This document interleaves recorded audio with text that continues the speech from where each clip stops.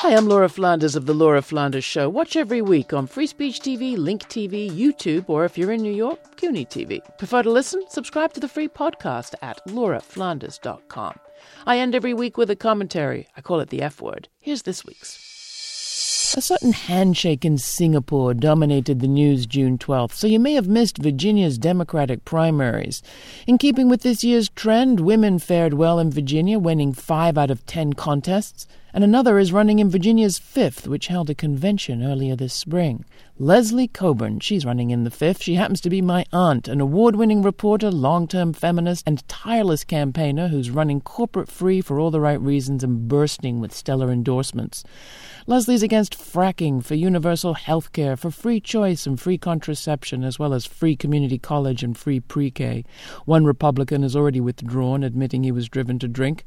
But Leslie's not the only candidate in Virginia that I'm excited about. On Tuesday, Democrats in Virginia's 9th selected Anthony Flaccavento. The district includes Virginia's most Appalachian parts, and he breezily won all of them. While his ideas about coal and corporations and healthcare and guns aren't simple, he's good at putting them in plain and simple terms.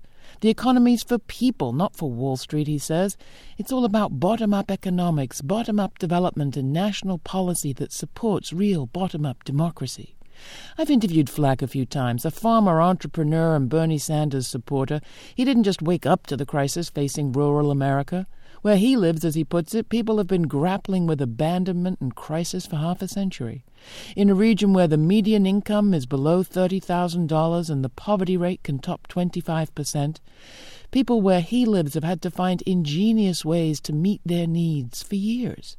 Ignored for too long, those progressive rural innovators, as he calls them, deserve national representation.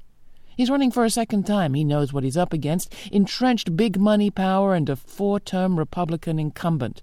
Still, I'm excited. Call me crazy, but I put more faith in Flack and Leslie than in any part of that Singapore handshake.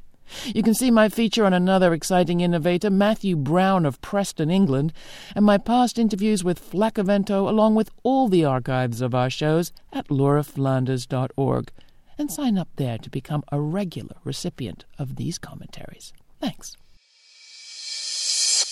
Like what you're hearing? Put your money where your media is. Support ad-free, independent podcasts like this one. Go to lauraflanders.com/membership to support this show.